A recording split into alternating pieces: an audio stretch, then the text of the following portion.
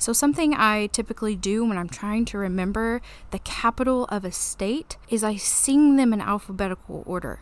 May sound weird, but in second grade, we did a play. I don't remember the play. Sing for America, I think, was the name of the play. And one of the songs was the entire second grade class singing in alphabetical order the states. And then before that would be the cap. How in the world do I still remember that? But I do hope that the capital that I'm needing is in between Alabama and Illinois, because that's all that I remember. Montgomery, Alabama, Juneau, Alaska, Phoenix, Arizona, Little Rock, Arkansas. And just take my word for it that I can go all the way to Illinois. And then after that, I got to look at a map. Is that in any way related to what we're talking about today? Absolutely not.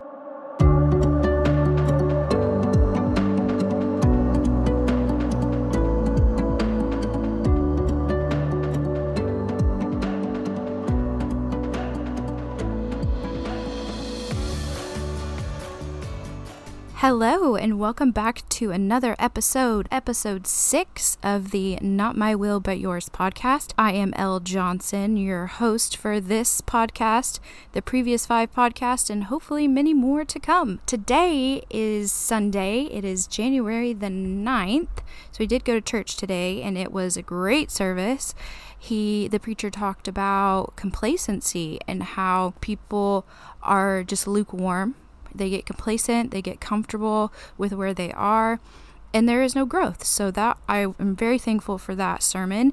And the takeaway from that, I took lots of notes. It's one of my favorite things to do in church is to take notes on the sermon. I had a friend growing up who was the daughter of a Baptist preacher, and she always took notes in the service, and I always wondered why she did that. I think it was kind of like an assignment, like her parents wanted her to do that, but she actually enjoyed it, and I never really understood what she was doing and what she was getting out of the service because I was still kind of young, and so I didn't really understand, but I completely understand now. It's one of my favorite things to do because I just feel like I get a lot from the service, and there's a lot that I want to remember, and writing it down, taking notes keeps you involved, keeps you engaged. And you can always go back and look at your notes and kind of what your thoughts were at that time. Today, I wanted to talk about my favorite inspirational quote. And basically, for like maybe a couple of minutes, I just kind of wanted to tell you what my favorite inspirational quote is. That's not a Bible verse. But what happened when I started researching this quote, I was amazed. So my whole point of even researching the quote to begin with was just to make sure that I knew who said it. A lot of the times when you find a quote on the internet or something like that, it just, a name is slapped underneath it, and it's like, oh, did they really say that? The quote is, "Be the change you want to see in the world." And that's been my favorite quote for a while. I even have it hanging in my house. My mom did like a canvas picture of me, and then she asked me what my favorite quote was, and so I told her that one, and she put it on there. So it's been my favorite quote for a while. For some reason, I thought at first that Nelson Mandela had said it, and then I went down a Mandela effect rabbit hole, and it wasn't him that said it anyway. So, but it ended up being Mahatma Gandhi, better known as just Gandhi. I put in Google, "Be the change you want to see in the world."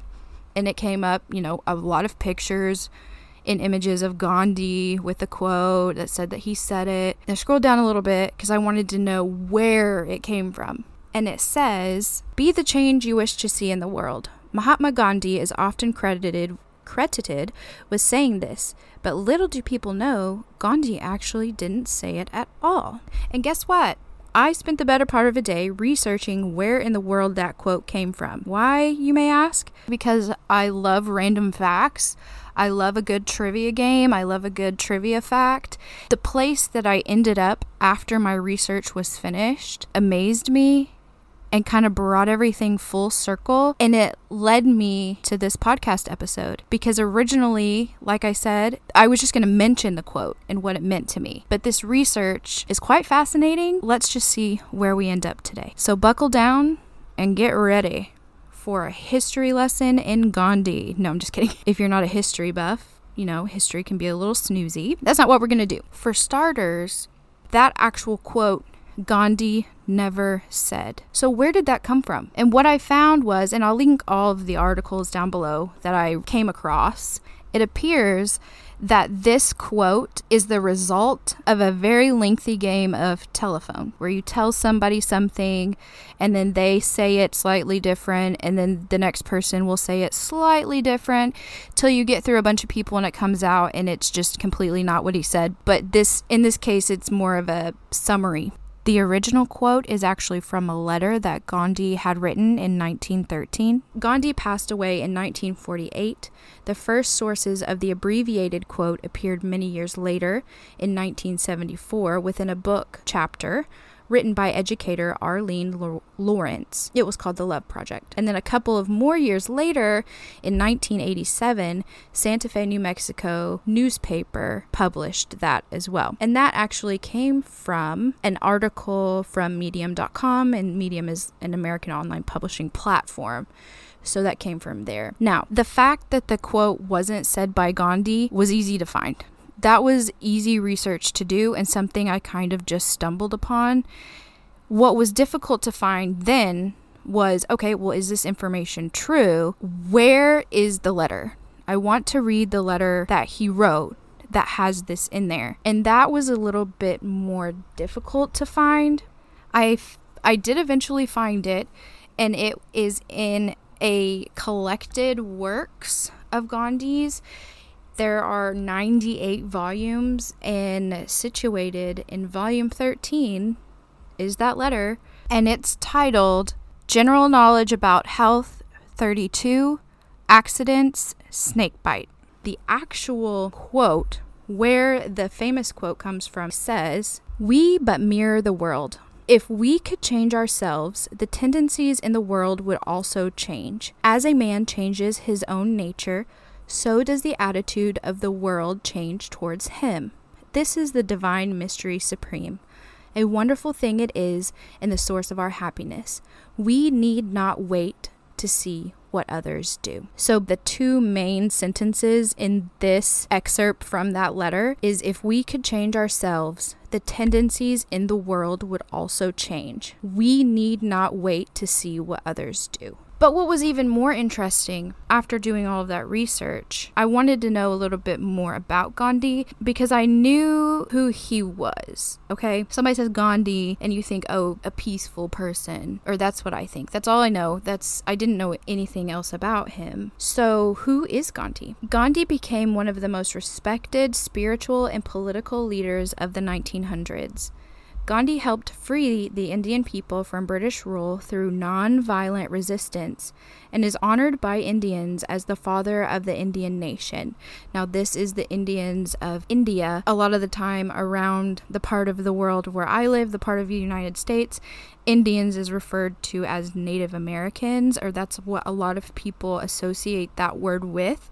And this is not Native Americans. This is the actual people of India. He was highly influenced. Now listen to this. He was highly influenced by Thoreau, Tolstoy, Ruskin, and above all, the life of Jesus Christ. The Bible, precisely the Sermon on the Mount, had a great influence on him. This is where it starts to get really interesting for me. Gandhi, a Hindu, somebody who practiced Hinduism, who was not a Christian, did not identify as a Christian, was deeply influenced by Jesus Christ and the Sermon on the Mount. Gandhi spoke a message to Christians, explaining what a Christian should be. Now, it may seem odd to want to take advice from someone who, like I said, doesn't identify as a Christian, but sometimes it can be a little bit interesting to get an outsider's perspective, a third-party view of how they see you. Now, granted, people's opinions shouldn't matter if somebody's saying negative things about you or something of that sort, or spreading rumors, or you're scared and fearful of what people will think of you. But on the contrary, it is interesting to hear what other people that aren't Christians, how they view Christians. Because a lot of the time, they'll have one encounter with a Christian, and then everybody gets put in that same box. So what does Gandhi say about Christians and to Christians? I read the message that he had for Christians, and to be honest, it's pretty spot on. It comes from mkgandhi.org, which I will have linked below. It says, Gandhi admired the Sermon on the Mount, which shaped his whole philosophy of life, and hoped to see Christians live up to its standards. While living with Christians in England, South Africa, and India, Gandhi expected to experience qualities like unconditional love, forgiveness, willingness to sacrifice, meekness, etc., qualities of Christ.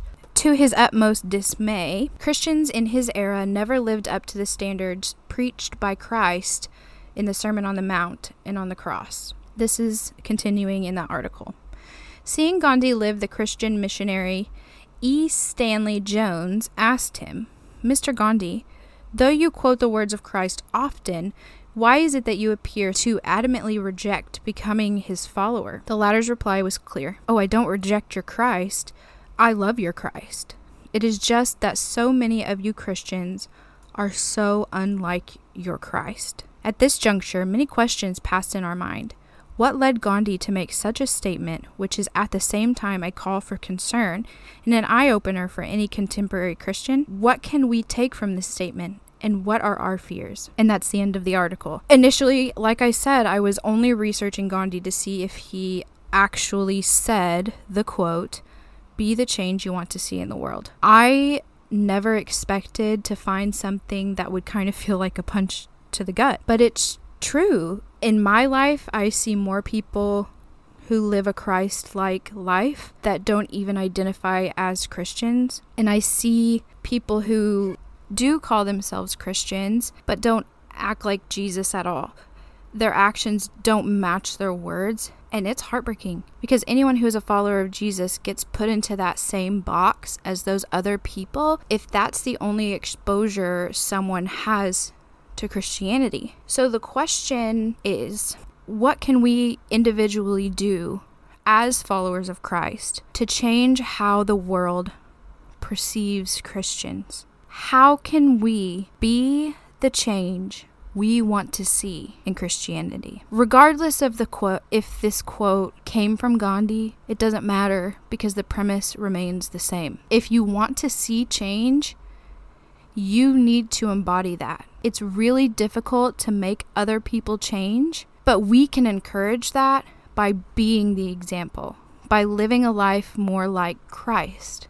But what does that look like? First, just like we did in episode 4, think of the characteristics that come to mind when you think of Jesus Christ. For me, it's humility, love, compassion, things of that nature. Now, what is that for you? Now, let's refer back to the Sermon on the Mount. If you haven't read it in its entirety, go ahead and do that at some point. It's Matthew 5, 6, and 7. And if you have, reread it. Reread it again. Because this is what we should be doing. This we need to embody.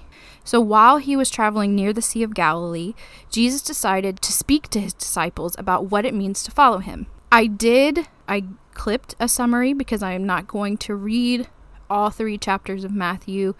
I'm not going to read 5, 6, and 7 to you because I want you to read that for yourself. But a bit of a summary is, according to Jesus, God gives blessings to the meek, humble people, those who make peace, those who show mercy to others. Jesus also mentioned that people who are persecuted because of their faith will be blessed and find reward in heaven. Does that mean you have to be persecuted because of your faith? I don't think so, but if you are, then you will be blessed and find reward in heaven. Now, these next ones are really important, not more important than anything else, but important and relevant in our society here today in 2022. Possessions on earth are not important. Meaningful spiritual treasures will be found by good people in heaven.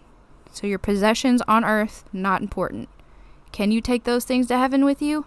You cannot. People should not worry because God will take care of them. That's speaking to me because as you know, I have chronic anxiety and have for basically my whole life. People should not worry because God will take care of them. People should not judge each other. It is hypocritical to do so, and only God can sit in judgment. This is so important. It's incredibly difficult to not judge people. It is a human characteristic that is extremely difficult to get away from. You have to make a conscious effort to do so. It's so easy to get caught up when someone is saying something negative about somebody or judging somebody, to get caught up in that and to reciprocate that. We can't get caught up in those things. Just because they may judge us too, or someone may judge us for being a Christian, that does not give us the license to turn around and judge them too. Because that wouldn't be being the change we want to see. That would be giving in to worldly views. So we have to stand strong, and it can be extremely difficult, especially not even just when you're young, actually. I was going to say especially when you're young, but it doesn't go away when you get to be an adult at all, especially in the workplace. It's so easy to get caught up in workplace gossip. It is extremely difficult in junior high and high school to see past the gossip. It's a little bit easier when you're an adult to see past it and to get to that point. But I feel like in middle school and high school, it's so hard to get past not participating in judging others and not gossiping about others. Because a lot of the time you feel like you want to fit in, and you try to fit in, and misery loves company. If somebody is saying something about someone else that they don't like, it's extremely easy to be in the company of that and to participate. And that's something we have to actively work on disassociating from. And as you get further into the word, I have felt this in my own heart. I feel like I have been judgy in the past, definitely 100%. Not perfect, but my goal in my heart doesn't want to judge people, because we don't know their situations. We don't. And if they're not hurting us, if they're not hurting someone else, and they're just living their life, who are we to judge that? We can only be the change we want to see. We can only embody what we wish that other people would be, which is a follower of Jesus. So we have to embody that so that people will want to join that. But we can't judge people, and we can't sit here and gossip about people who aren't followers of Jesus or aren't embodying that change, because we don't really have the right to do that. In the end, God is going to be the ultimate judge. It is not our responsibility to judge people. Now, with that being said, this does not exclude those who are criminally in the wrong, okay? So I'm not talking about, someone who does something bad. Like if someone's doing something bad that's hurting someone else, obviously they need to be, held accountable for those actions.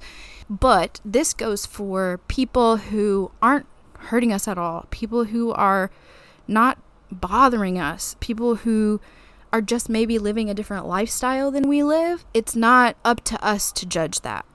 It's absolutely up to God to judge that, because we don't make the final decision.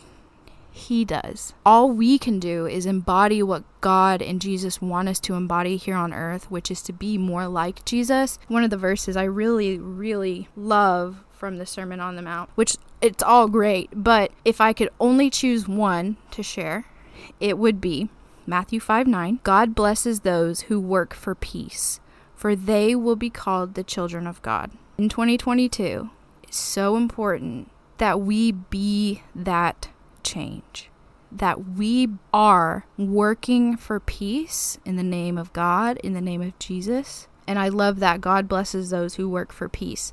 Another thing is God will help people who seek his help. What does that mean? I can only give what my heart believes it means. If there's something that you need, ask him for it. And if it's something that is meant to be, then it's going to be in his time, because his timing is perfect. And that's really hard. Waiting for those things is hard. But if you don't ask, you can't receive. So you have to ask God for those things. And the last summary thing that it points out is, the way to heaven is difficult to pass through like a narrow gate, but getting to hell is easy like a wide gateway. That's incredibly profound. The way to heaven is difficult to pass through like a narrow gate. I've said this in almost every episode since I heard this in my connection group, which is we do not drift towards holiness. We drift towards worldliness. So that's why it's saying that it's difficult to pass through like a narrow gate, because you have to consciously make the decision to follow Jesus every day. But getting to hell is easy, like a wide gateway. We drift towards worldliness, and that is so easy. You can unconsciously drift towards worldliness. There's absolutely no effort whatsoever into just being worldly. There's no effort you have to put into that at all. But to be a follower of Jesus means that you're consciously choosing Jesus every day. You're choosing this path every day. You're choosing heaven over hell. And that's so important. Our tendencies are going to be to not do a Bible study every day, to not listen to worship music ever, to not read our Bibles, to not go to church. These things, which admittedly, I skip Bible studies. Maybe I don't mean to sometimes, and then sometimes maybe I make a conscious effort or a conscious decision. Oh, I'm not going to do it today, And I think we all do that. If you don't do that, then what's your secret? But we all do that. And so we have to consciously make a decision that we are not going to skip, that we are going to keep on the path with Jesus and what he wants us to be. Now remember, that's Matthew 5, 6, and 7. After you listen to this, if you're at work or something like that, put your headphones in and listen to the whole thing, because it's really important as followers of Jesus that we follow and embody what he wants us to be. And isn't that so crazy that I went from just wanting to know who said my favorite quote all the way through to Jesus? A quote that's not even biblical at all. And it rounded me around into a circle back to be the change. Be the change you want to see in Christianity. I remember whenever I was writing out what I wanted to say in this episode, it was maybe a week ago, and it was in bed, and my husband was about to fall asleep, and I was like, oh my gosh, I just got back to, I was researching this quote, and it brought me all the way back to Jesus. And he was like, I'm so happy for you. But he was like half asleep.